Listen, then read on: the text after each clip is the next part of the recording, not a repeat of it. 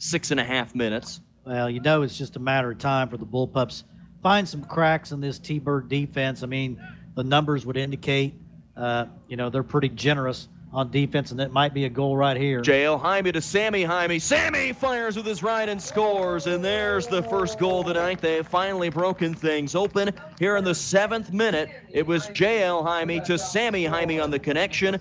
Sammy scores his 4th goal of the season. J.L. Jaime with his team-leading 9th assist. Yeah, J.L. has really picked it up in the assists here lately. Tyler Hoxie dribbling down the far side. Can he keep it in? Yes. Crosses with his left, right in front, and this time Cody Achilles does cash it in. He's had a couple of opportunities tonight, but the left-footed cross by Tyler Hoxie finds Cody Achilles here in the 11th minute, and McPherson leads 2-0. How about Connor Olson spinning inside the 18? Back to JL. JL back to his right. Now finding Drew Schrader. Well done, JL Jaime with the outside of his foot.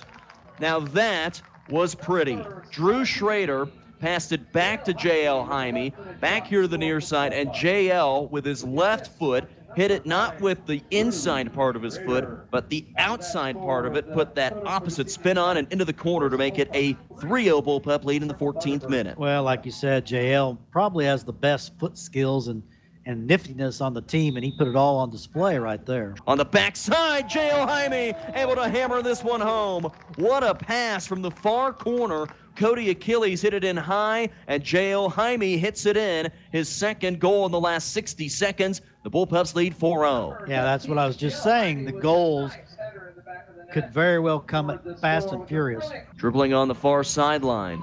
Inside the 18, turning and firing and scoring. What a drive all the way down the field. Caden Hardgrave is able to slot that one in, and it's a 5-0 lead in the 17th minute. Caden Hardgrave went from the left back spot, dribbled all the way down, and scores his 2nd goal of the season. He's been very good all year on PKs. Tyler Hoxie looking for his 7th goal of the season. Here in the 33rd minute, and cashes this one into the side netting. Well done by Tyler Hoxie. He says, there's no jinx here, Steve Sell. And that makes it 6-0 in the 33rd minute. And I wonder how many of his goals are PKs. It seems like he's made 3 or 4 this year. And now a bad goal kick there by Circle. Drew Schrader able to take advantage. Schrader right in front, turns, fires, and slips this one through.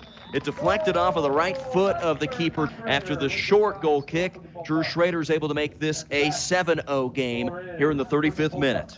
And there's another Drew goal. Schrader able to redirect with the back heel right to Trenton Steckline off of the corner kick over on that far right side by Sammy Jaime. So Sammy Jaime to Drew Schrader with the back heel, and then Trenton Steckline here in the 36th minute. Cody Achilles inside the 18 with 3 minutes to go. Fires and sneaks it through the legs of the keeper, Trevor Hammer. Cody Achilles with another goal tonight. That's his 2nd of the night, his 3rd of the season. And with 2:59 to go in the 38th minute, McPherson leads 9-0. And now they're going to play beat the clock. Can they get a goal in the last 3 minutes? Well, that is the game. Well, it is the game. Okay. As the Britton Hague goal sneaks in on the corner kick, and McPherson wins it tonight 10-0 in 51 minutes.